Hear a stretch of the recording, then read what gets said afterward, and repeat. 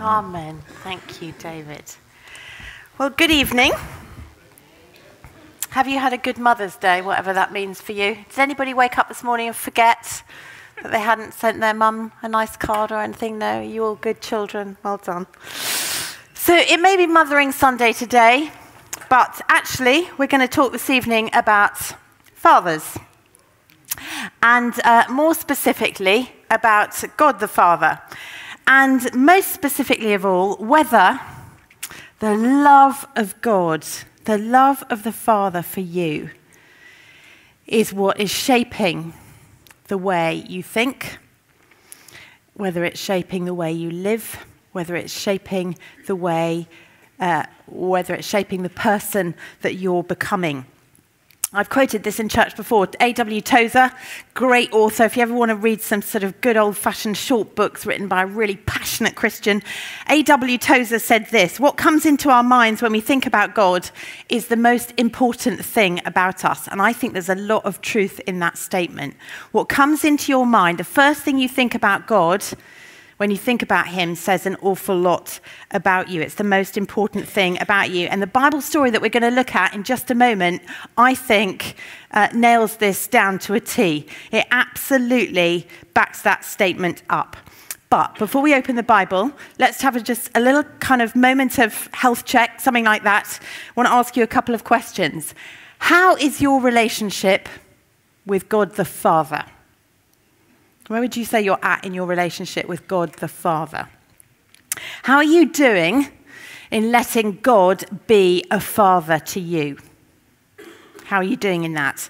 And how are you doing in living and exploring and discovering and experiencing the breadth and the depth and the height and the width of his love for you that Ephesians 3 talks about?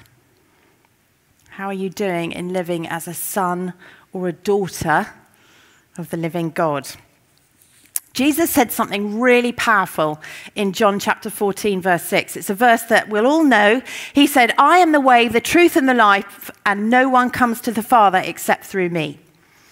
And it's a statement of his that is often used in backing up, as kind of evidence for the fact that the only way that we can have a relationship with the living God is through the death and resurrection of Jesus. But there's something else that often gets missed in that statement, and it's this. Jesus said, I'm the way, which means he's the pathway to something.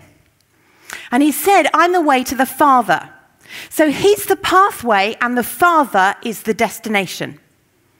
And many of us, many Christians, we can get stuck on the pathway with our relationship with Jesus and never make it to the destination, which is a relationship with God the Father as our Father. He's the way, the truth, and the life, the way to the Father. So, if you've got a Bible, I don't think we're going to read the passage today. I don't actually think, we haven't managed it. There was a bit of a hitch with the old keynote thing. So if you've got a Bible, if you've got a paper Bible, you might want to dig it out, blow off the dust. If you've got a phone and you have a Bible on your phone, you can load up the techie thing. And we're going to read the story of the prodigal son. One of my favourite stories, and I think a favourite story for so many. It's called the story of the prodigal son. I'm sure it would be much better called the story of the prodigal or the amazing father, because actually the father is at the centre of this story. It's all about the father, but the Bible calls it the story of the prodigal son. So turn, if you've got a Bible, to Luke chapter 15. And we're going to read the story, which is between verses 11 and 32. But just to give it a bit of context, have a look at verses 1 and 2. It's the beginning of a chapter on lost things. We have the lost coin, we have the lost sheep, but we're looking at the lost son. But Jesus begins, or the text, the commentary begins, about highlighting the fact that there are tax collectors and sinners, and they're all gathering around to listen to Jesus. But the Pharisees and the teachers of the law muttered, this man welcomes sinners and eats with them. So, just before we read the story, important to note that Jesus is surrounded by a bunch of people who thought they were good, the Pharisees. The Pharisees represented good people. They worked really hard at trying to please God. They thought they knew God. They thought they lived for God. They thought they spoke for God. They thought they knew all about God. And they were kind of effectively the good people. The crowd has got a load of Pharisees in it, and the rest of the crowd is made up by sinners, effectively the bad people of the day. The people who kind of lived their own way. They weren't interested in God. They were pretty rebellious. They were bad, and everybody told them that they were bad. They weren't interested in God. Prostitutes, drug dealers, tax collectors who got rich at other people's expense, you name it, they were all lumped into the term sinners. So Jesus is surrounded by a crowd of people that are either good people or bad people. And he then tells this story. There was a man who had 2 sons. The younger one said to his father, "Father, give me my share of the estate." So the father divided his property between them. Not long after that, the younger son got together all he had, set off for a distant country, and there squandered his wealth in wild living. After he'd spent everything, there was a severe famine in the whole country, and he began to be in need. So he went and hired himself out to a citizen of that country, who sent him to his field to feed pigs. He longed to fill his stomach with the pods that the pigs were eating, but no one gave him anything. Eventually he came to his senses, and he said, "How many of my father's hired hands have food to spare, and here I am, starving to death? I'll set out, I'll go back to my dad, and I'll say to him, 'Father, I've sinned against heaven and against you. I'm no longer worthy to be called your son. Make me like one of your hired hands.' So he got up and he went back to his father. But while he was still a long way off, while he was there in the distance, the father saw him and was filled with compassion for him. He ran to his son. He threw his arms around him and he kissed him. Then the son said to him, 'Father, I've sinned against heaven and against you. I'm not worthy to be called your son anymore.' But the father said to his servants, 'Quick, bring the best robe and put it on him. Put a ring on his finger and put sandals on his feet. For this son of mine, bring the fattened calf and kill it. Let's have a feast and celebrate. For this son of mine was dead and is alive again. He was lost and he's found.' And they began to celebrate. Meanwhile, the older son was in the field. When he came near the house, he heard the sound of music and dancing. So he called one of the servants and he asked him, 'What's going on?' 'Your brother's come back,' he replied, 'and your father has killed the fattened calf because he has him back safe and sound.' The older brother became really angry and he refused to go in. So his father went out and he pleaded with him. But he answered his father, 'Look, all these years I've been slaving for you and I've never disobeyed your orders. Yet you never even gave me a young goat so I could celebrate with my friends. But when this son of yours who's squandered your property with prostitutes comes home, you kill the fattened calf for him.' 'My son,' the father said, 'you're always with me. And everything I have is yours. But we had to celebrate and be glad because this brother of yours was dead and he's alive again. He was lost, but now he's found.' Now this story will be familiar to you. I don't know about you, I think Jesus is an absolutely genius storyteller. And this one doesn't disappoint, which is why, as I said, it's probably one of the most famous stories, if not the most famous story that Jesus ever told. And one of the reasons that this story is so genius is because he's communicating about humans, about us, about mankind and our relationship with God. And he's communicating about the Father using shock tactics. Don't know if you've spotted that. But he's actually using shock tactics in this story. Perhaps one of the most shocking assumptions that is more hidden in this story, I think can often get overlooked. And we'll come back to that in a bit. If you remember, Jesus was asked at another point when he was telling the parable of the sower, some of his friends said to him, "Jesus, why do you talk to people in stories all the time? Why do you talk in parables? Why do you talk in stories that people can't understand?" And Jesus effectively replies to the disciples. He says to his friends, "Well, I talk in stories Because I can hide stuff in stories. And if I hide stuff in stories, then only the people that are really hungry to find out what I'm really talking about, who are really keen to know about God and how the kingdom works, they're the people that will actually be able to find out and discover what I'm really talking about. So he actually says himself that he talks in stories a lot of the time to hide stuff, not from us, but for us to go and search out if we're really interested in getting to know him well and knowing how the kingdom works. And I think there's some hidden stuff in this story too.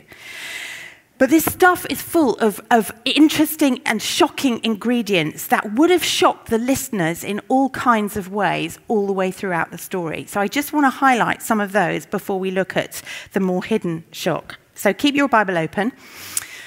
Verse 1 and 2. It's pretty shocking. If you're standing in front of a group of people and you know who they are and they know that you're looking at them and you know that some of them are good people, self-defined good people, and you look at other bad people and you choose to tell a story about the people in front of you and you put them into the story and you don't make any of them come out from the story in a particularly good way, that is rather shocking, isn't it? So if Jesus was in here and he told a story about us and he kind of picked this side of the room and he picked this side of the room and actually nobody in the room comes out looking particularly good from the story, well, that's fairly shocking, isn't it? Because we expect him, to kind of make us all, feel good about ourselves. Or maybe we don't, I don't know. But he tells a story about the people in front of him and he doesn't make them look terribly good. The good people are the ones, he looks at them and he thinks, the good people, right, you're the older son in the story. You're the good boy. You're the one who works out in the field and looks after his dad or works in his father's house. And he looks at the bad people, the people that culture is calling bad, the sinners, as the text says, and he says, right, I'm going to call you the younger son in the story. So the younger son are the people who are sitting, listening on this side of, wherever they're sitting, and the older son in the story are the Pharisees and the Sadducees who are sitting on the other side. The younger son, the bad boy, gets exposed first in this story. His request to his father, "Father, give me my share of the estate," was an utterly shocking thing for everybody in that crowd to have heard. Because in those days, you got an inheritance from your dad if he was rich, but you got it when your dad died. So to ask his dad in that moment for his share of the inheritance was to basically say to his dad, "I've had enough of you, I wish you were dead. Give me now what I would inherit when you died." He's basically saying to his dad, this younger boy in the story, "Do you know what? I've had enough of living under your roof. I've had enough of living by your standards. I've had enough of trying to do life your way and allowing you to influence me. I'm off, but give me all the stuff that I would get from you if you died." And in these days, in the context that Jesus is telling this story, people took the command to honor your parents really, really seriously. So this was the most incredible insult. This was the most devastating thing to say, the most outrageous thing to say to your dad. And Jesus knew that he was shocking the crowd by naming that request. But even more than this, he was saying to the bad guys in the crowd, he was effectively saying to them, this is how you treat God. Remember, you bad guys, you're the bad son in the story. And this is effectively how you treat God. By not wanting to know him, by not wanting to follow his ways, by not wanting to allow him to influence your life, by not wanting to know him, you've just taken the blessings that he's given you, you've taken the resources that he's given you, you've taken the goodness that he's poured into your life, and you've just gone off with it, lived your own lives, your own selfish lives, done with it what you want, with no reflection on him. You've taken the good stuff of the Father, and you've effectively treated God and wished God, dead. You've wanted nothing to do with him. That's pretty shocking, isn't it? To hear Jesus telling you as you're sitting in the crowd that that's effectively how you've treated God. The next shocker in the story is that the father actually gives him what he's asking for. So the son has asked for his inheritance and the father gives it to him. I mean, why would he do that? He didn't have to. Why didn't he just turn around and say, "No, you're not having it. Don't be so rude. Leave my house, but leave it with no inheritance"? He actually gives the son what the son is asking for. The culture of the day would have demanded that the son who had been so rude to his parents, to his father, in front of the whole community, the culture would have demanded that the son got beaten. But God the Father in this story gives the son the inheritance, gives him his freedom, and allows him to go off and do whatever he does with it. Shocker number 4. Look at your story. The bad son, he squanders everything in wild living. It's not like he goes off and invests it and builds a business empire and uses some of the profits to bless people in the far land. Nope. Wastes his money on himself, lives utterly selfishly for his own gratification, and at the end of the day, he has nothing left. That would have been utterly shocking to the crowd too. He took his father's inheritance, which became his, and then he squandered the whole lot. And at the end of the day, he had nothing to show for it. Michael Jackson, he was apparently had $400 million worth of debt in his name when he died 10 years ago. That is a lot of debt. That's more than most of us will spend in a lifetime. He had $400 million worth of debt, and he was one of the highest paid musicians that has ever walked the face of this planet. Now, I don't know how he managed that, but that is squandering an awful lot of money. But at least he earned his money. The guy in this story, he hadn't even done anything. It was one huge gift, and he squandered the lot of it. Jesus isn't making the bad people in the crowd feel much better. He's shocking them by suggesting that they've taken God's blessings, they've taken his resources, they've wanted nothing to do him. That's how it is if we live without regard to God and squandered it. Just by doing life with his resources the way we want to. And the shock doesn't end there. He ends up eating pig food, which if you're a Jew, and, he was telling it in Jewish company, is like the lowest of the low. Do any of you have those little green food bins? Do you use them? Yeah? Do you put them out on a sort of Tuesday? We do Tuesday night. Don't know what night of the week you do. Well, I reckon this is about as close as we can get to imagining what this was like for a Jew to eat pig food, is to imagine you're quite hungry on a Tuesday night when all the little green bins are lined up down the pavement, and you think, well, I've got to go and, find my supper in one of those green bins. Don't really fancy it, do you? I reckon it was a bit like that, resorting to eating pig food. At this point in the story, though, everybody's probably going, well, he deserved it. That's exactly what he deserved. And they're probably expecting the story to end. But no, Jesus carries on. He hasn't finished yet. He's got more to say. And the shockometer, as it were, for those that were listening, goes up a level. Because this youngest son, who's eating out of the green bins, decides, I think I'll go home. Actually, I've just remembered that my father's so wealthy he has loads of servants and they all get a meal, 3 times a day. I need some food. I'll go home and I'll ask my dad to become one of his servants.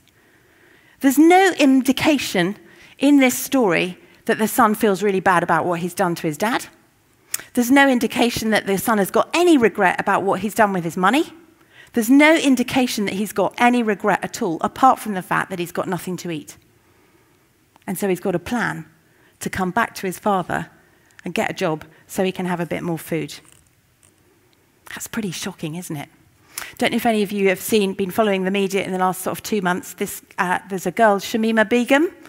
Have you read about her, the ISIS bride, the girl who went off to Syria and married an ISIS fighter?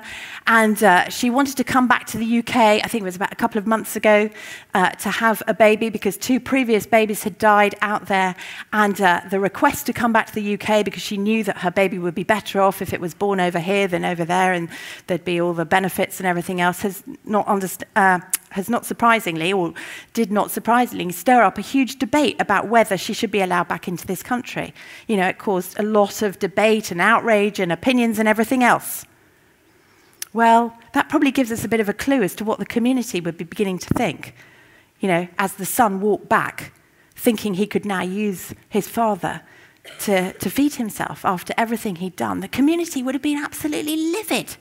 in turmoil, outraged that he might think he could come back to this community that he has assaulted and insulted in such an incredible way. And then there's the shock about what the father does when this boy approaches home. And everything the father does is really, really shocking. First of all, he's watching and he sees his son in the distance, which tells you he didn't give up on his son at any point in time. And he should have done. He should have disowned him. The culture would have encouraged him to disown him and never see him again, because the son had brought such shame on the community, let alone the family, because of the way he treated the father. But oh no, the father is sitting at his window watching. Now, how did he know that day that the son was going to come home? Well, the only way he knew was because he'd been sitting at the window watching every day. Every day he'd been watching for his son to come back.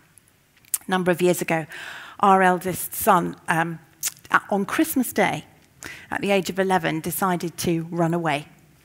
And it wasn't a particularly happy Christmas Day. We had to delay Christmas lunch till Christmas evening because we ended up having the police involved to come and find him. It was absolutely traumatic. And needless to say, I was beside myself with concern. My heart was breaking after he didn't reappear in 5 minutes. I had all the stuff going through my head that, I could be on Crime Watch, or I was going to be, in the media as one of those parents, who'd lost their child, or perhaps he'd been kidnapped. It was absolutely heart-wrenching. I couldn't stand still. I sort of marched around. We lived on a college campus. Tim used to teach at Cheltenham College. We lived on part of the school campus. It was dark. It was freezing. Like I said, we had the police out. We had our in-laws. It was an absolute nightmare. For 40 minutes, we couldn't find him. And as every minute went by, it became more and more traumatizing. My heart was breaking. My heart was absolutely breaking. And I haven't experienced anything as traumatic as that. That was my son missing for 40 minutes. Eventually he was found in an amazing way. I haven't got time to tell you about the details, but that was my son missing for 40 minutes. This boy had gone for a long time. And the father chose not to shut down his heart and just decide, right, that's it, no more relationship because it's too painful. Every day he allowed himself to feel the pain of his son being absent. And would today be the day that they found him? Was he still alive? Would today be the day? Would today be the day that he came home?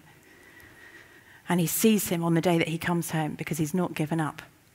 That was shocking to the community, that he was looking for his son to come home. And then he runs. He gets up and runs towards his son as he sees him.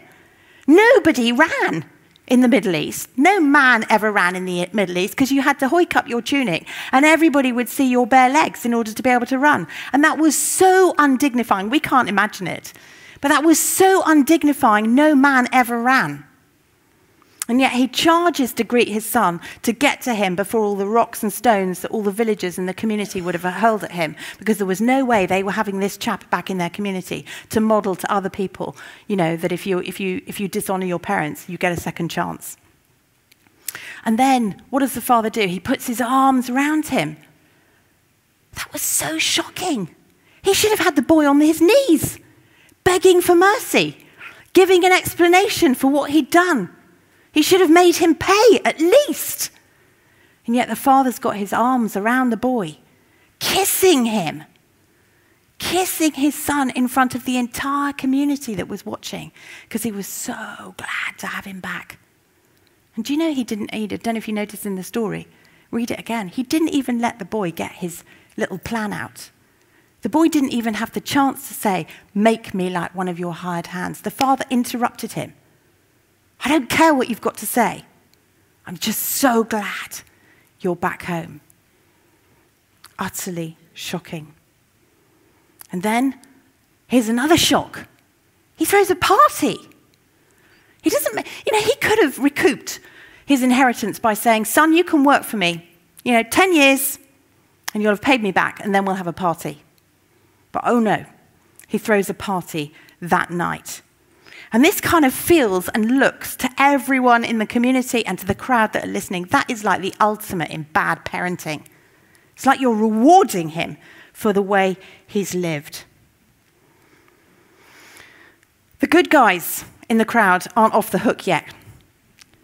Jesus is like, right, I'm turning my attention to you lot. If you think this is all about them and you're okay because you think you know God and you've, living to please him and you think you know his love, let me just remind you about you lot. And if they aren't shocked to the core about the picture of this God that they don't really know as well as they think they do, that Jesus is painting, he shocks them by comparing and contrasting their reaction to the Father's. And we see this, Jesus tells them the Son is livid. The Father's delighted, the Son is livid. What a contrast. What does that tell us about the heart of the older son that God exposes, that Jesus exposes in this story? He's leaving them to be exposed by what they're really feeling about the way God treats those who don't deserve to be treated in the way that he treats the younger son in this story. And the ultimate shocking ending here is that we don't know whether the elder son actually ends up coming in to join the party. Jesus doesn't tell us. That's a little bit uncomfortable. We don't know where those elder brothers end up. But there's another hidden shock in this story, which for me, other than how much I don't get God, is rather shocking in its own right. And that is this, that both of these boys grew up in the Father's house. They both grew up in the house of this amazing, affectionate, passionate, merciful, compassionate Father. And neither of them really knew him. Neither of them really got his love. Neither of them knew how to relate to him. How could they miss it? How could they grow up in the Father's house, this incredible Father's house, and miss the nature of his love, which they did, and it had tragic consequences for both of them in different ways? For me, that's the hidden shock of this story. Because I know the Father, and we know the Father, but what this story is saying is that we can miss the Father's love. We can go through life on the pathway and never get to the destination without walking in the freedom of knowing and experiencing and living in the warm, affectionate, passionate, fierce love of the Father. Both of the boys grew up with faulty beliefs about God, about how they were to relate to their loving Father. And do you know what? So do we.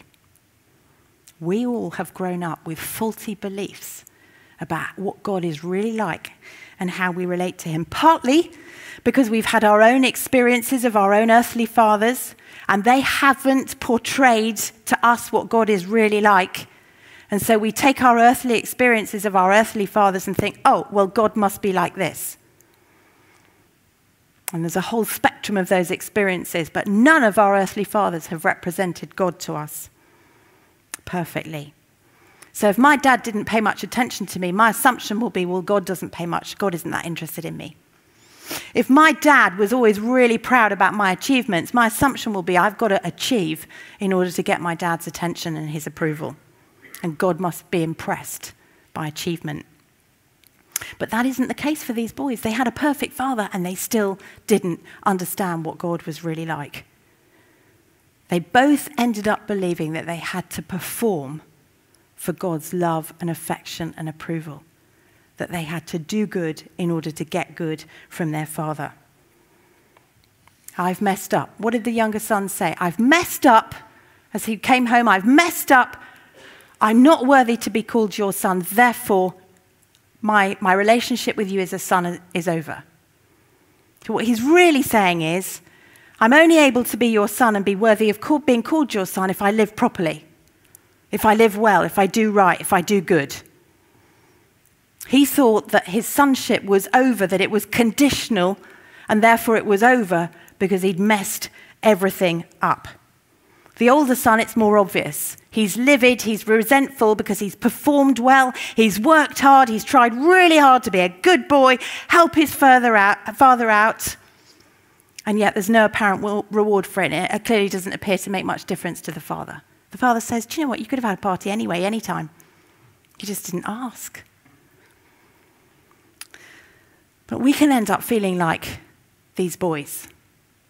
That our sins, that the stuff we get wrong, that the choices we make disqualify us from being called, from being loved, from knowing and experiencing the fullness of the Father's love for us. But do you know what? It's actually a form of arrogance to think that somehow we can change the way God thinks about us by the way we behave, by the choices we make, by the way we live. To think that we can adjust the thermostat on the intensity of God's love by what we do is really bigging us up, you know.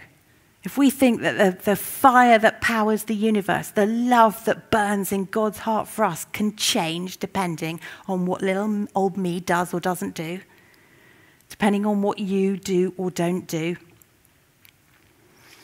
God's affection for you and for me doesn't depend on anything. It's not conditional, ever. You know, you've heard it said there's nothing that you can do to make God love you more. There is nothing that you can do to make God love you less. And God, the Father, wasn't even going to let the boy come up with his plan of, you know, I'm sorry, please let me, whatever, because he wasn't going to let his affection and his response to his son depend on what the son said to him. These sons had a well-adjusted, loving father, but they missed what the father was like. And if we are going to know and experience and get hold of and live in and grow in the love, the warm, the compassionate, the affectionate love that the Father has for me and for you, the kind of stuff that Jesus is illustrating here, well, what does it mean for us? How do we do that? I think it means we have to make learning to live loved an absolute priority in our lives. We have to learn to live in the love of God. We have to learn to let God love us. And we have to learn it because it doesn't come naturally. Because like the boys in the story, our receptors were broken in Eden. You know, we lost our ability to receive the love of God and experience it in Eden. And it's returned to us when the Holy Spirit comes to live in us. But we then have to go on this journey of learning about the Father's love, learning to experience it, learning to let him love us, and learning to live in that love. And it doesn't come naturally. And we're all at different stages on that journey, even in here this evening. But friends, we are on a journey, and this journey doesn't end. You don't graduate to being an expert. You don't graduate to being a manager or a leader or anything else in this kingdom. We're children of God. And the highest thing that we can do is to learn to become experts at living in the love of God. Because the more we receive it, the more we experience it, the more we can give it away. Do you know, a good number of years ago now, there was a conference in this church, and a chap called Brian Dirksen, who works for the Vineyard in Canada, came to speak in this church on the love of the Father. It was a number of years ago. And he spoke a lot about this parable on one of the particular days. And this ache within me began to rise. And this cry in my spirit began to grow. Because everything I heard about what he said about the Father's love, I knew in my head was true. But I didn't feel it. I didn't experience it. I didn't know it in my life. And I so desperately wanted to know it. I wanted it to become real for me rather than a kind of an abstract theory that I heard about. I went home, I had jaw aches, I'd been gritting my teeth because I didn't have any waterproof mascara on that day and, been doing a lot of crying. But I began to cry out to God, God, show me your love as a father. What is it like for you to father me? What is it like to really be a daughter of yours? Teach me to live in your love. And God began to take me on a journey. And that powerful longing in my heart was a result of the Holy Spirit being there. But I allowed it to rise up, and I began to really pray about it and to keep praying that he would teach me to let him love me. And that was a journey that's had different seasons in it, but at that particular stage of my journey, I was praying very deliberate and intentional prayers to get to know God as Father. And on one occasion, the thought crossed my mind, my earthly father has never bought me a present in my life, but if you're a good father and you're different to my earthly father, then maybe you want to buy me gifts, even though I've never been bought a gift by my father. And so one year, it came to my birthday that year, and I prayed, I got on my knees and I said to the Lord, as my father, I would love you to give me a birthday present. Really random prayer to pray, I know. But this is a real relationship we're talking about. It's not an abstract theory. And it came to my birthday, and that evening, a friend of mine who didn't actually know it was my birthday, she wasn't a really close friend, and we didn't have Facebook in those days that popped up and told you that, it's so-and-so's birthday today. She knocked on my door. She walked into the kitchen, and she had this package wrapped up in some brown paper. And she said, I was in a shop a couple of days ago, and I was buying this thing for myself. And as I was at the till about to pay, I felt the Lord say to me, I want you to give that to Hils. So she said, I paid for it, and I've wrapped it up, and here it is. And she didn't know it was my birthday. So I opened the gift. And inside it was a picture. I don't know if we've got it up on the screen. It will be familiar to some of you. And it's actually the picture of the prodigal father embracing his son. I have that up in one of the rooms in my house. I'm sure it didn't cost a huge amount as a print, but to me, it's hugely precious because it was a personal gift from my Heavenly Father. And God wants to father us. He wants to be a father to us. He doesn't want us to just know in theory about what the Bible says. He wants us to experience his love. And that is a journey I want to encourage us again this evening to commit to going on.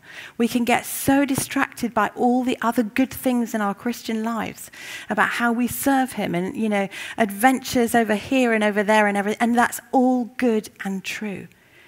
But it's so easy to end up in the field and away from the Father's house.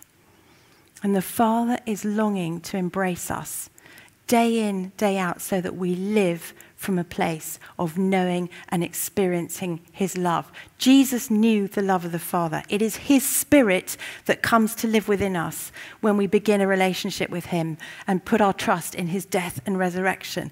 And in Romans 8, we're told that Spirit cries out, Abba, Father. It's the Spirit within us that helps us to know and experience the love of God. It's the Spirit within us that causes that cry and that longing that you have to know the love of God, to rise up. It's the Holy Spirit within you. It's a journey that we do with the Holy Spirit and with the Word of God that teaches us about God. It's a journey that we do with the community of God. Get around and hang out with the people that can model the love, the unconditional love of God to you. Friends, let's not fall into the trap of being like these boys that missed what it's like to know the incredible, affectionate, warm, life-giving, life-changing love of the Father. It's on offer for all of us, every moment of every day. But we have to commit to that journey of learning to live in it. Not just learn about it, but learning to live in it. So why don't we stand?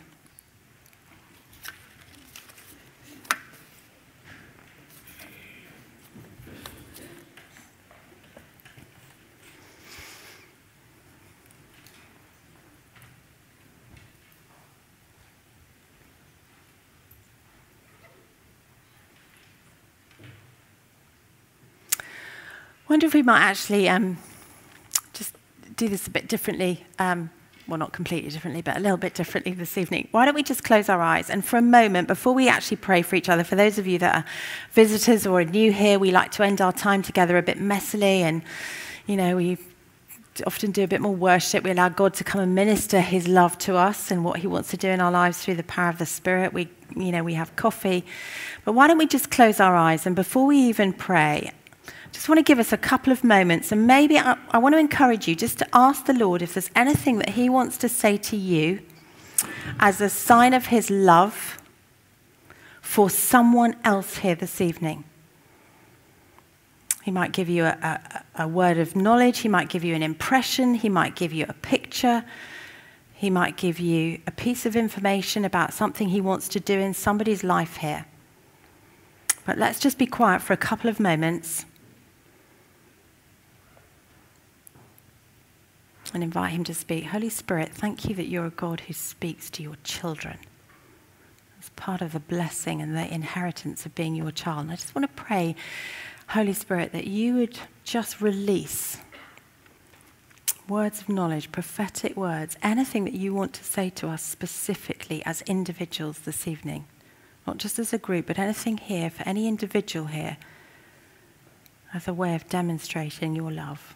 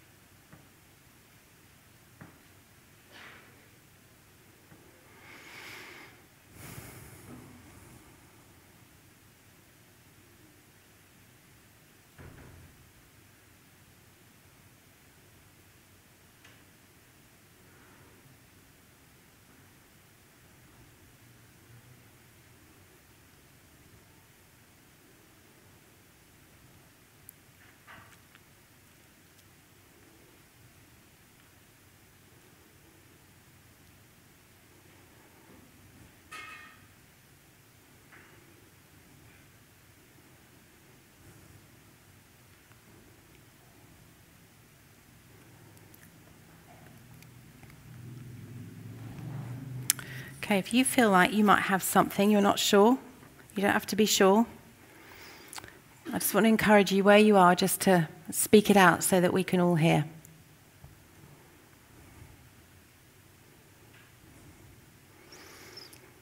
And if your heart's beating, that definitely means you should speak it out. As I was standing over here, the name Deborah came to me, and then I saw Debbie over the words, and I just feel, Debbie, that the Lord truly loves you, and to receive that love even more tonight. Great. Thank you.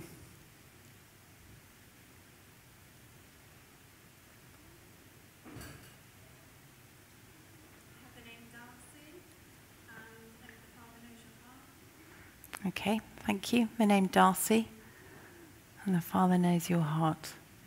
If the name Darcy means anything to you, we'll come to praying in a moment. Anybody else?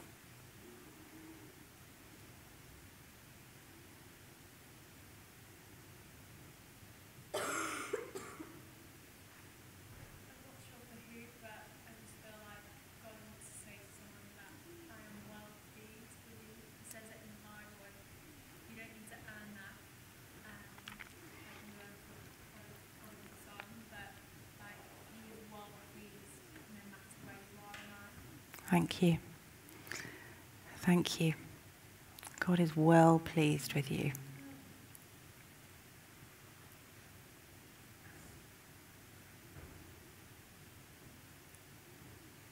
Anybody else feel like you have a word or a picture for somebody here?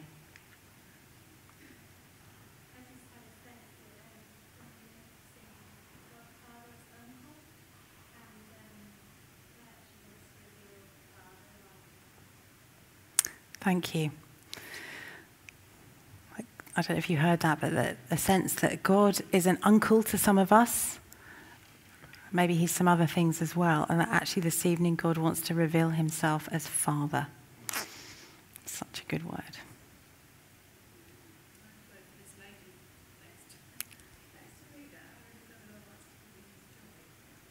Great. Fantastic. Thank you. Anyone else? I just had a picture of a brother and sister playing together, really enjoying each other's company. It felt like a bit of that image for someone would be restoring hope in what God wants to do in their family. Great. Thank you.